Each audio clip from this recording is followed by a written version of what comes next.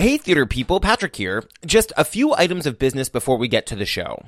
First, at long last, Theater People is becoming a weekly podcast.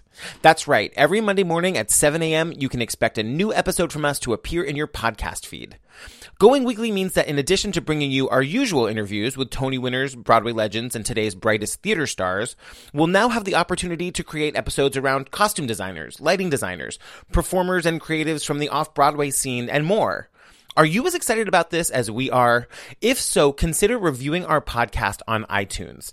It helps our ranking, it helps other theater people find us, and it really does mean the world to Mike and me to hear what you have to say about our show. Thanks, theater people, and get ready for twice as many episodes. Also, we are just about a month away from the first edition of our live summer series. You guys, Queen Leslie Margarita herself will be joining us as our guest for the show on May 8th at Pearl Studios, and there are only 15 tickets left.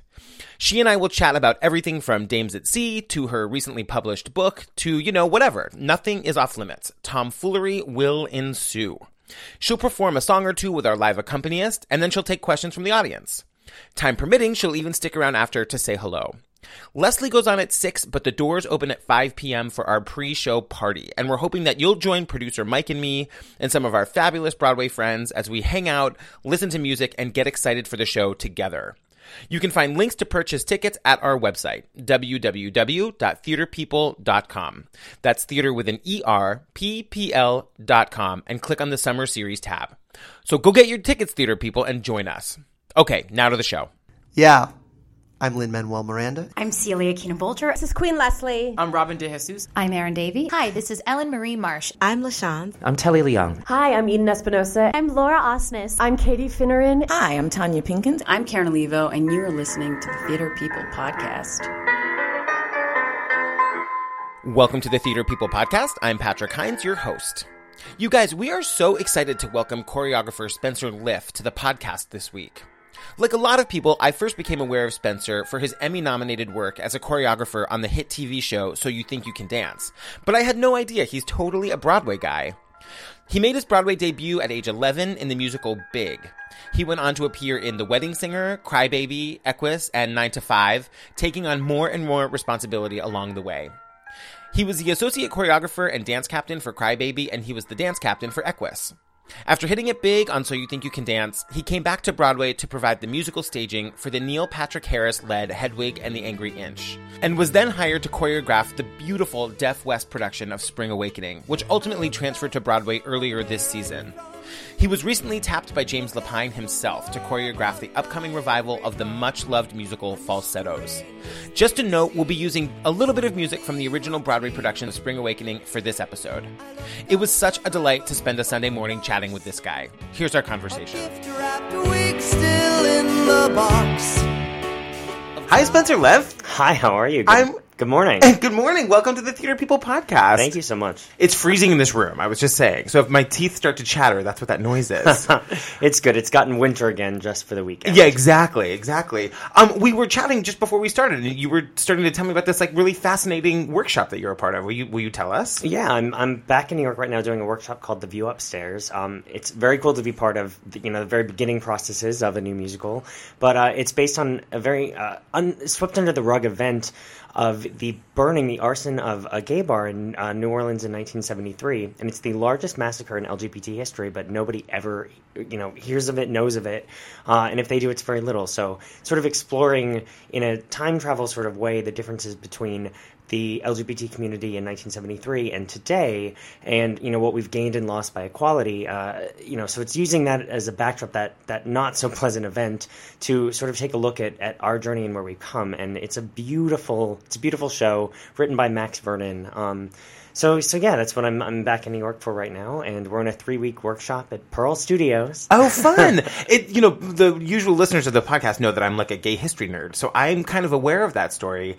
And they made a documentary of it, I think, that came out a year ago. There's a documentary. There's a couple books that have been written. 41 people died in that fire, and it just was at a time when there wasn't the internet, and it showed up on like the 4th page of the newspaper on the first day and then just sort of disappeared into oblivion. So it's really cool that we're exploring some of these real characters are coming to life in this musical. That's so exciting. Congratulations on that. So let's go back to the very beginning. Did you grow up in New York City? I moved here when I was 10 years old to do Big the Musical. Right. Okay. It was my Broadway debut. I had actually been on a national tour before that. I went on the Will Rogers Follies tour, the first national when I was 7. Toured for about a year. Got to work with Tommy Tune as my first ever director, so it was sort of jumping into the deep end. And I lived in LA for a little bit and then booked Big and moved here and fell in love with New York. And I lived here with my mom and my brother in a studio apartment on 46th Street between 9th and 10th, which was a very different neighborhood back then. Yeah. And I walked to the Shewart Theater every night and did my show, and I fell in love with it. So I stayed here for 17 years and had been finally going back and forth between LA again for So You Think You Can Dance and, for some other projects. And I realized that I kind of wanted a break from the city, and I made the move to LA 3 years ago. But of course, now I come back.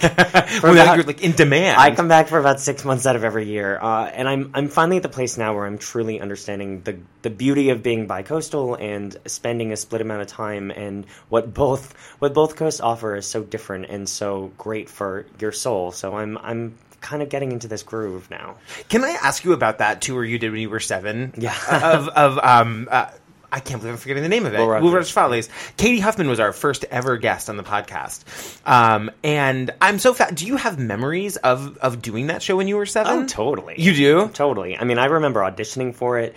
I had seen theater. My parents loved theater, so they took me when I was really young. Like 4 years old, I started going. I saw Cats with my dad when I was really young. And that just made me want to dance. My mom found a studio for me. We're from Arizona. I'm from a tiny town in Arizona, Sedona. And so I made up my own routine to I Can Do That from a chorus line. I waited in a line around the block at the Palace Theater to audition for Tommy Tune, and they had a callback and then offered me the job, and it was totally out of left field. So I remember all that. I remember the rehearsal process.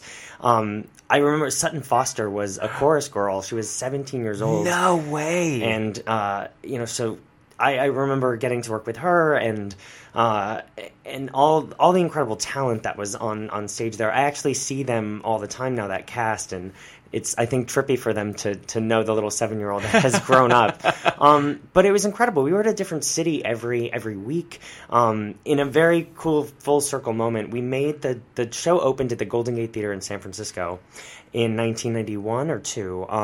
And now my first ever national tour as a choreographer is Hedwig, and Hedwig is opening at the Golden Gate Theater in San Francisco. Oh, wow. Later this year. So I'm having that will be a very, very cool moment to sort of have that go back to that theater. But that yeah, is cool. so cool. I'm so interested because now you're such a successful and well-known choreographer. If you had any inklings of that back in the day when you were working with Tommy Tune, do you have those thoughts when you're 7?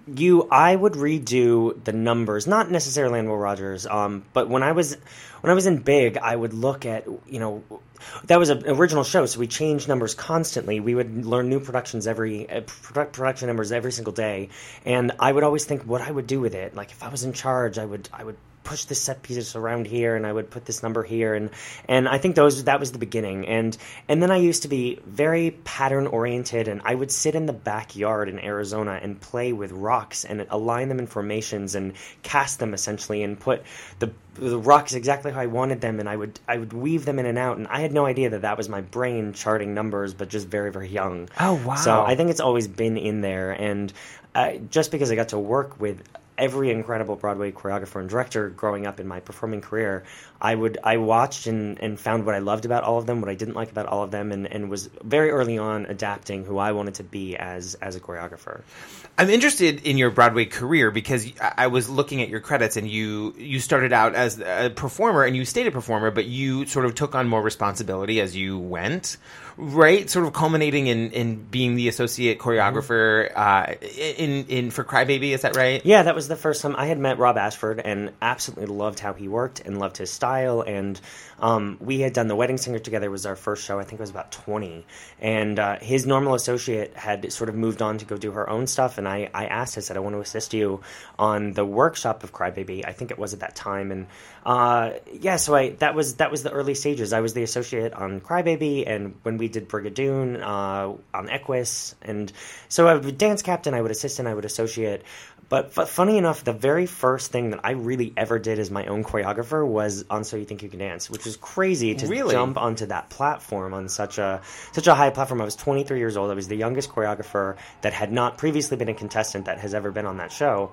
And that was from just I made an audition reel and sent it in and had meetings with the producers, and they gave me a shot. But yeah, I being a dance captain is really hard on Broadway. It's a tough job. You're at the theater like 24/7, and but it taught me so much about charting and making the Bible for the show and how to give notes and how to talk to other actors who are all older than me. Right. So it was, and I find that situation a lot now. A lot of people I work with are older than me, and you have to have a position of authority and get them to trust you and respect you and create your vision. So I learned all those skills in my dance captaining associate years. Yeah.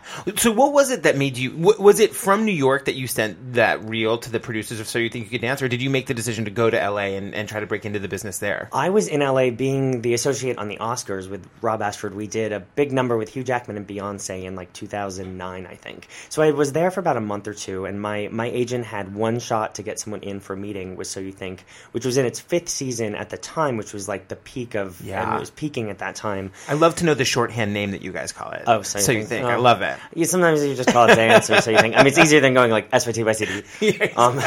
Exactly. But yeah, so I went in and I met them, and I had a lot of big ideas of, I want to do this number with this music and set it like this. And they knew how well I knew the show, but obviously I was very young. So they said, go home and make a tape for us of what you'd want to do on the show. And I made the investment in myself, which I often give that advice. I knew it was my shot. I took every dollar I had. I hired a film crew. I got the right dancers. I hired an editor. And I put together a package including like the rehearsal package of us talking and the funny bloopers. And I linked it together with then the final finished product number. And I put the graphics from the show on it. And I did, I went all out and sent it in. And, it cost me, as a Broadway dancer, like everything I had at that time. And I knew that was my chance. And I sent it in. It was the end of season 5. And of course, I had to wait until season 6, didn't know, never heard a response. And then I got a call and they said, you're going to be on this episode. You need to fly to LA. You're on in 3 days. And my heart sunk, and it was, that was the start of everything. And funny enough, my first episode was horrible. I mean, really? They kind of haze you. So I got like the ballroom girl and the guy who could spin on his head but had never been in a dance class, like the street dancer guy. And I was trying to do this Fosse piece on them, and everything about it went wrong. And it was a good learning experience. And I marched myself into the producer's office as soon as the show came down, and I said, you have to give me another shot. I gotta do this again. Because on the show they never blame the choreographer. It's always the dancers. They do sometimes.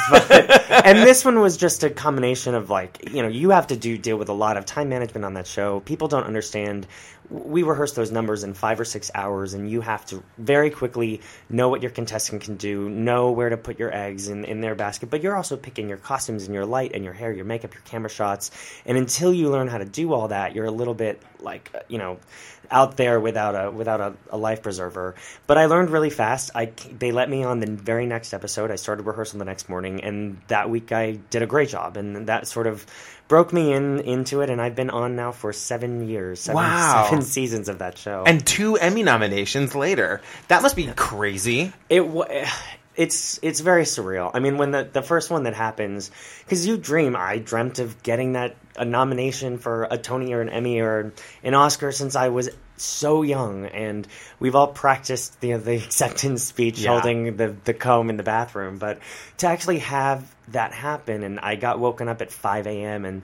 and my manager was like, you just got nominated for an Emmy and you don't understand it. And then I went to the website and I saw my name and I couldn't stop screaming. And then Fox sends a car for you and they whisk you off to a press thing. And it really just feels like this surreal event.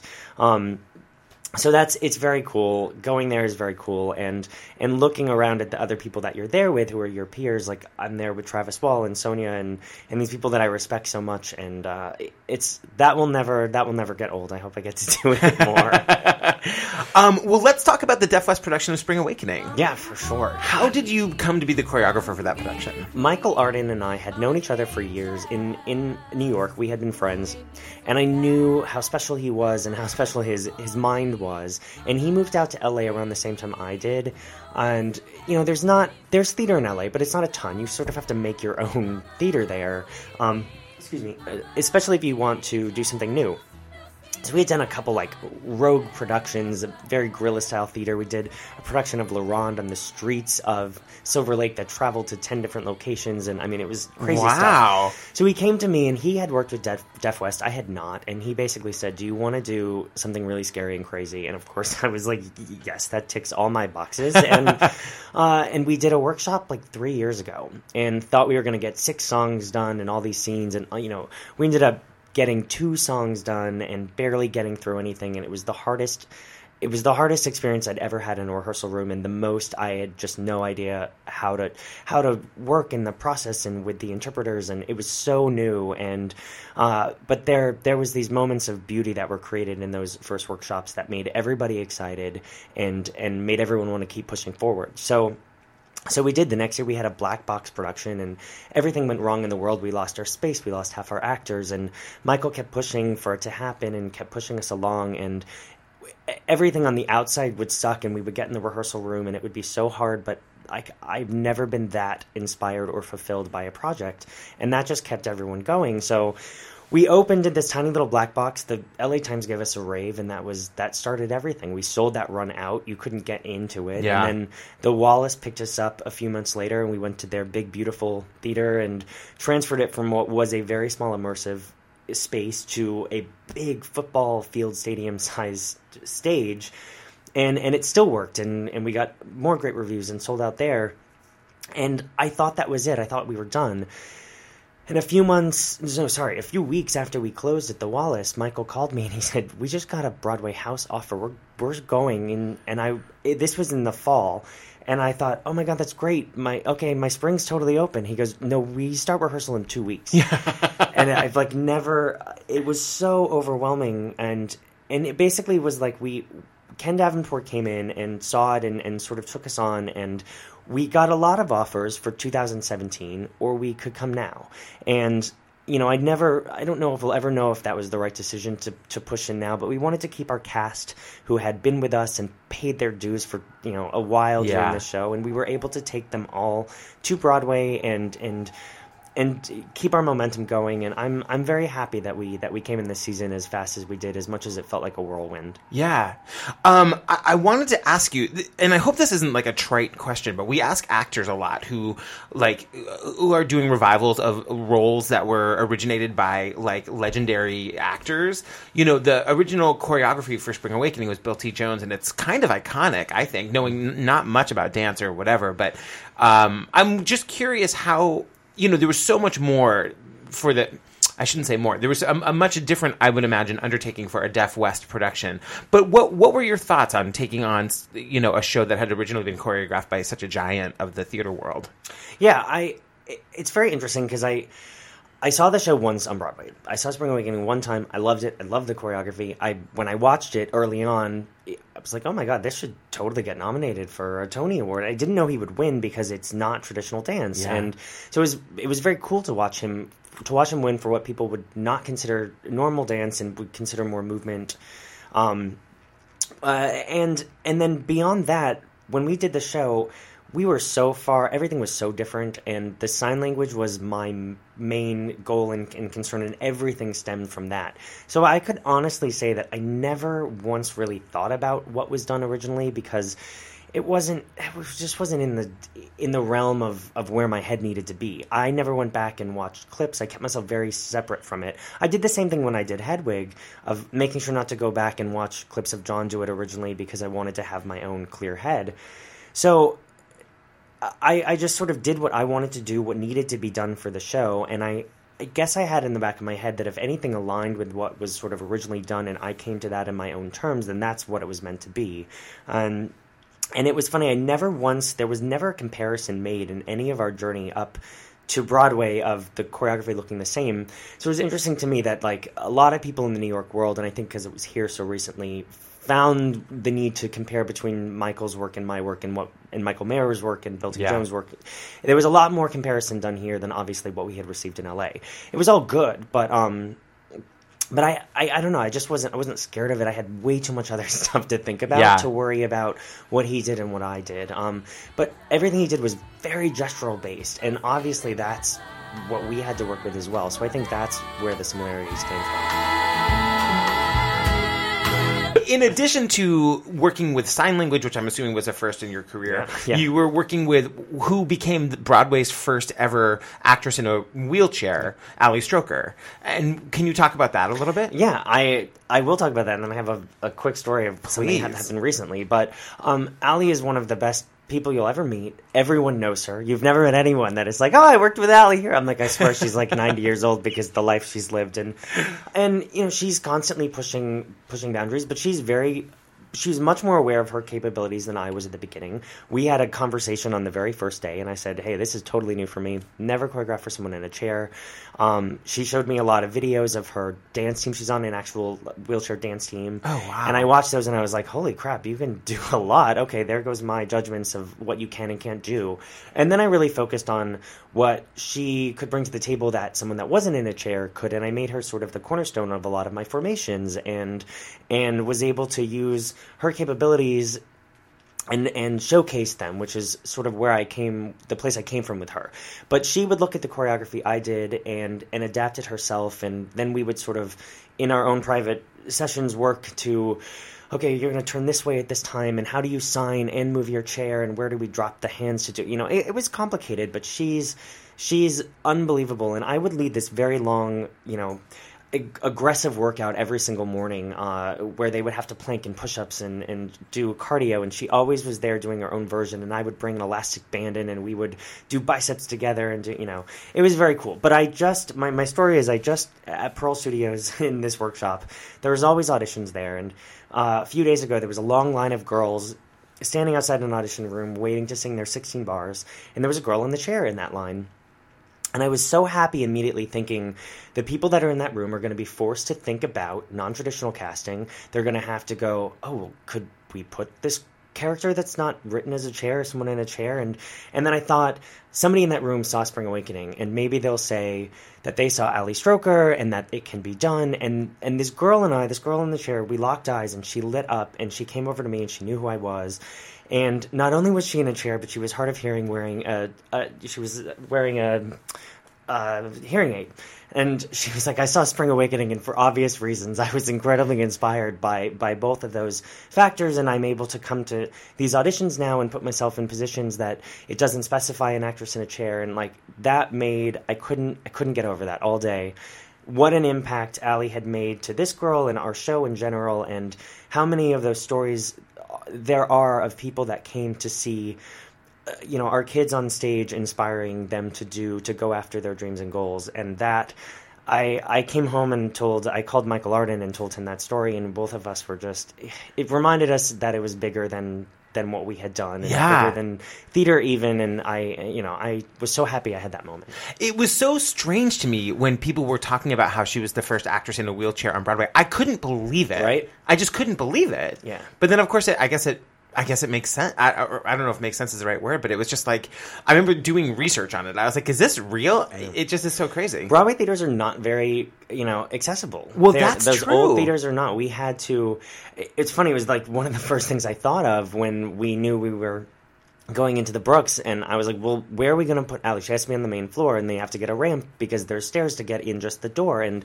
the cast would band together, and like when we first got into the theater, Andy, picked up Ali and took her to every floor to make sure she could see the whole theater. Oh and my God, I'm gonna bawl. It was just like that cast held onto each other so tight and loved each other so much. And because we came from such a far off place from ever getting to Broadway, I've never seen a company tighter or closer. Yeah.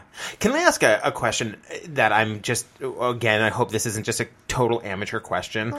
How does choreography work? Like, how do you... No, that's a hard one. How do you decide what a show looks like through dance?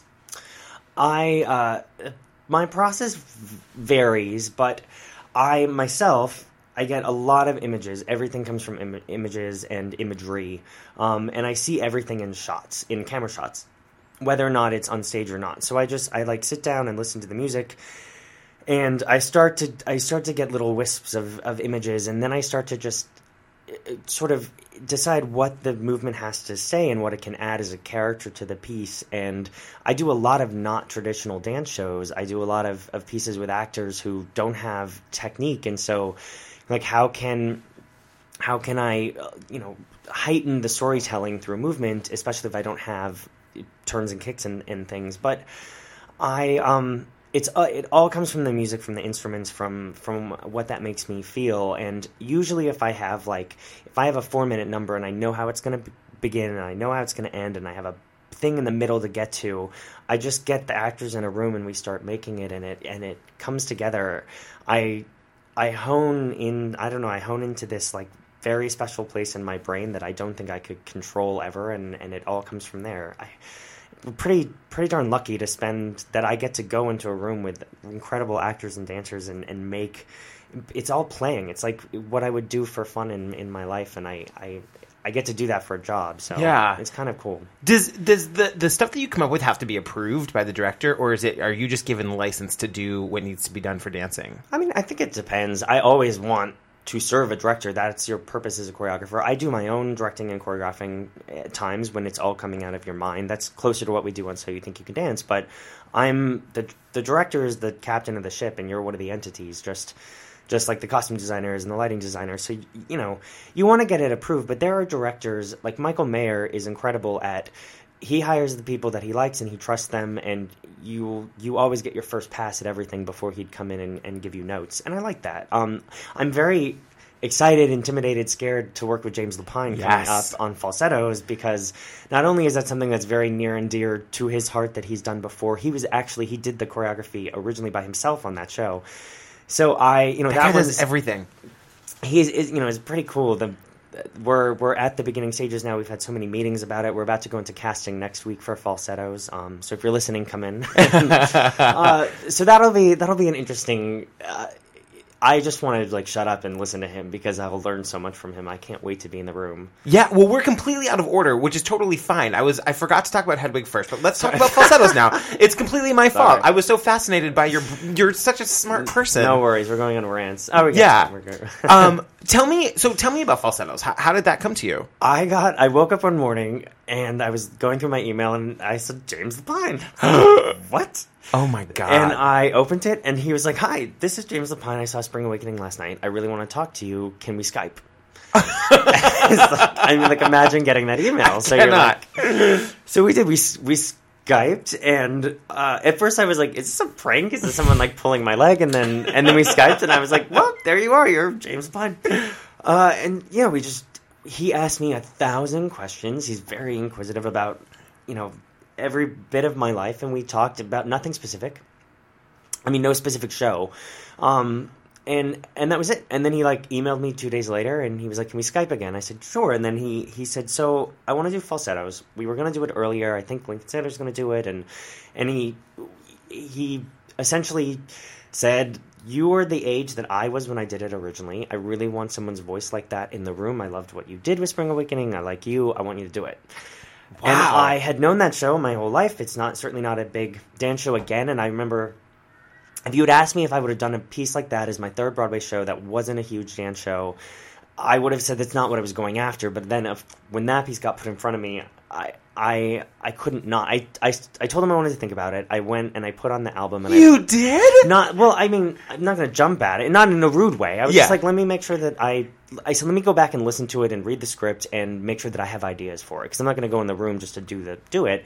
And I listened to it and I couldn't get these images. I knew I had way too many images in my head immediately to know that I would be able to do that show and that I'd be able to bring something new to it. So we wrote back and And then he was like, well, you need to meet everybody, and everybody has to preview. So I came to New York, I flew in, and I met everybody at Lincoln Center, and I met William Finn, and I met Jordan Roth, who was producing it, and, so I had a week long of sort of meeting everybody, and then everybody said yes, and then the next day I was at David Rockwell's talking about set design with James Lapine in the room and playing with models and things, and so it's very cool. I can't tell you how excited I am. I can't tell you how good that piece is, and unlike Hedwig and Spring Awakening, where I didn't go back and watch it, James wanted me to see the original production, which I hadn't. It was done before it would have. I was too young when it was here originally, so I went to Lincoln Center. I watched it on tape, and that was interesting. It's like the first time that I really went and watched what had been done originally on something I'm going to work on. So that'll be now. I have to sort of forget all that stuff that I saw, so I can do my thing and bring something new to it. But Do you have any knowledge of who they're using? I do. I'm not asking you to tell us. I'm just wondering if you know. There are some. I don't think anybody's officially done yet, because we're going to have auditions, and but I know that there are some incredible people who are Broadway people who have brought. This is a show that a lot of people hold near and dear to their hearts, and I think the way that it's going, people are going to be over the moon with how it's cast, and will be in very capable hands. Every actor wants to do this show. Every actor loves this show, and it's incredibly challenging. So I think we're going to get, some pretty insane people. Yeah. Okay, so let's talk about Hedwig. Yeah. Incredible production of Hedwig. How did you become involved with that? That was through Neil Patrick Harris. I met Neil, who I've done about 50% of my career with, I think. It's crazy we haven't mentioned him yet. But yes. I met Neil on How I Met Your Mother. Oh. He was a big fan of So You Think You Can Dance. I met him at an opening night in New York, and, he came, skipping up to me, literally, and was like, oh my God, I have so many questions about So You Think You Can Dance, and I want to, he was like, I'm the biggest fan of it, and then, a few weeks later, I got a call from a producer on the show, and they said, we have a dance number coming up, and Neil recommended that you come in and choreograph it. And that was, I don't know, probably 6 or 7 years ago now. And we worked really well together, and he just kept asking me to do his award show things, and he would come and do the Tony Awards, which Rob Ashford would choreograph, and I would associate choreograph, and then because I knew Neil from other things, that relationship just started to develop more and more. And when Hedwig happened, he basically said, what I can do so well. I don't want to get in a room with somebody that doesn't know me, and I'm already scared of having to do the heels and having to learn that show, and we only had 2 weeks to rehearse it in. And so I had worked with Michael Mayer on Smash, and I knew him from being an actor. And, Neil basically just put the pieces together, and Michael and I had a great meeting, and that was my first Broadway show. It's so interesting. Michael Mayer's been on the podcast twice now. We had Lena Hall. Oh my God, what is wrong with me today? And I swear to God, I kept Lena in the room that we were in for 2 hours because I was so fascinated by her. I just think she's amazing. And I was just thinking, these are just big personalities, big talent, big personalities. How was that for you for your first Broadway gig? Your first Broadway gig as a choreographer. It was. It was very out of my box because I do very dance-centric things. I did not know the rock world very well, so I had a band on stage. I'd never worked with a band before. Lena was trying to find this character that was very outside of her zeitgeist, and Neil was very terrified because it was his come back to the theater scene, and he had been on a TV show for 9 years and was so out of his comfort zone. But we rehearsed down at New York Theater Workshops in this, in their crappy little black box, sorry, and it felt so off the Broadway. We weren't at New 42 Studios or Ripley Greer, a place. None of it felt Broadway-ish, so there wasn't that pressure, and then our theater wasn't on the other side of Broadway, so all of it sort of felt like we were getting to just do our own individual thing. And Michael Mayer is incredible to be in the room with, and we had so many people that were around in the original production, and John Cameron Mitchell was there, and Stephen Trask, and Ariane Phillips, who designed the movie of Hedwig, the costumes, and everyone just loved the show and was so cool to be around. There was no pressure. And then we opened, or we started previews, and people just started loving it, and I think we knew it would be fine. I I couldn't, and then we won the Tony and everything Yeah. was great, and I was standing on that stage when we all went up after winning the Tony, and I was like, well, this is a pretty good first Broadway show experience. Like, how are you gonna go from this to the next thing? But it was different on that show because Michael and I had to be invisible. You couldn't know there was a choreographer, and yet every single moment of that show was choreographed. Where the mic cord was, how he held it, how he did, like, it had to look so incredibly organic. But I don't think, I would meet people after and say I was the choreographer, and they'd be like, I didn't know that there was one, and then they'd think back, I thought he was making all that up on the spot. Totally. And we're like, that was the whole point, because Hedwig wouldn't have had a choreographer. She had to come up with all of her own moves from watching clips of Tina Turner and David Bowie and Iggy Pop. So I watched those clips, and I thought, well, if I was watching it as her, what would I do? I would make my band come and rehearse with me, and I would tell them they had to stomp their feet on this beat, and they had to go, so I had to get sort of weirdly meta with it and go into her head, to make myself invisible. So that was an interesting thing to know that I did a great job and I made myself invisible. and then on Spring Awakening, it was nice because people were able to talk about the choreography, and it was so much more, my voice was actually in there. I could be present in there. So they were different experiences. I was curious about, I had read that you sort of did the choreography for all of the Hedwigs that came in. And I was wondering what it was like to do that with John Cameron Mitchell. That was crazy. John said to me sort of on the first day, he was like, I really want to have a lot of new stuff. The previous ones, Michael C. Hall and Andrew did very, very close versions to what Neil did. I just tweaked things here and there because their bodies are a little different. But John basically said, I want a new move for everything. And you're not going to say no to him. And I went in and I spent 2 weeks with him in rehearsal, and we redid the show for him. Wow. And it was almost impossible for me to pick one thing from another because everything he did, I'm like, well, yeah, that looks like something Hedwig would do because you are Hedwig. There is no other version of that. Like, I see you do anything, and I'm like, yeah, that's great. It looks like it should. I mean, so it was hard to pick, and we came up with all these great new moves for him, and then unfortunately 2 weeks into his run, he got hurt and did the rest of it on a stool. But that was, I didn't ever see the original production of that show. I watched the movie a million times when I was a teenager. So it was cool to be in a room alone with him and a mic stand and a microphone and being part of that journey of Hedwig with John. So yeah. Well, Spencer Liff, that's all the questions I have for you. This has been so much fun. Thank you so much. Thank you for having me on this lovely Sunday morning. Yeah, thank you. In this freezing room. I feel like it's going to be a big award season for your show coming up, so we've got our fingers crossed. Well, it's, I hope that people remember our show. It's very hard when you're closed, and we've been closed for a while, and the nominators all came and saw us, but there are so many deserving performances in our show. Yeah. Krista Rodriguez is incredible. Krista Rodriguez, I was on another podcast called The Ensemblist, and we were talking about how if she doesn't get nominated... I know. Well, she's and incredible. We're not allowed to talk about nominations, I know, blah, blah, blah, blah, blah. But, Krista Rodriguez really, truly... It was mind-blowing in that show. She was indeed. And, she came into rehearsal, and it doesn't have anything to do with why she would deserve a nomination or not, but she would go to radiation every morning and then come into rehearsal. And she tells the funny story of, I would do those boot camps, and she would come in and be like, oh, well, surely I don't have to do that. And then look over and see Allie, pumping up and down in a chair. And she'd be like, oh, God, all right, well, if she's going to do it, I'll do it. And if you.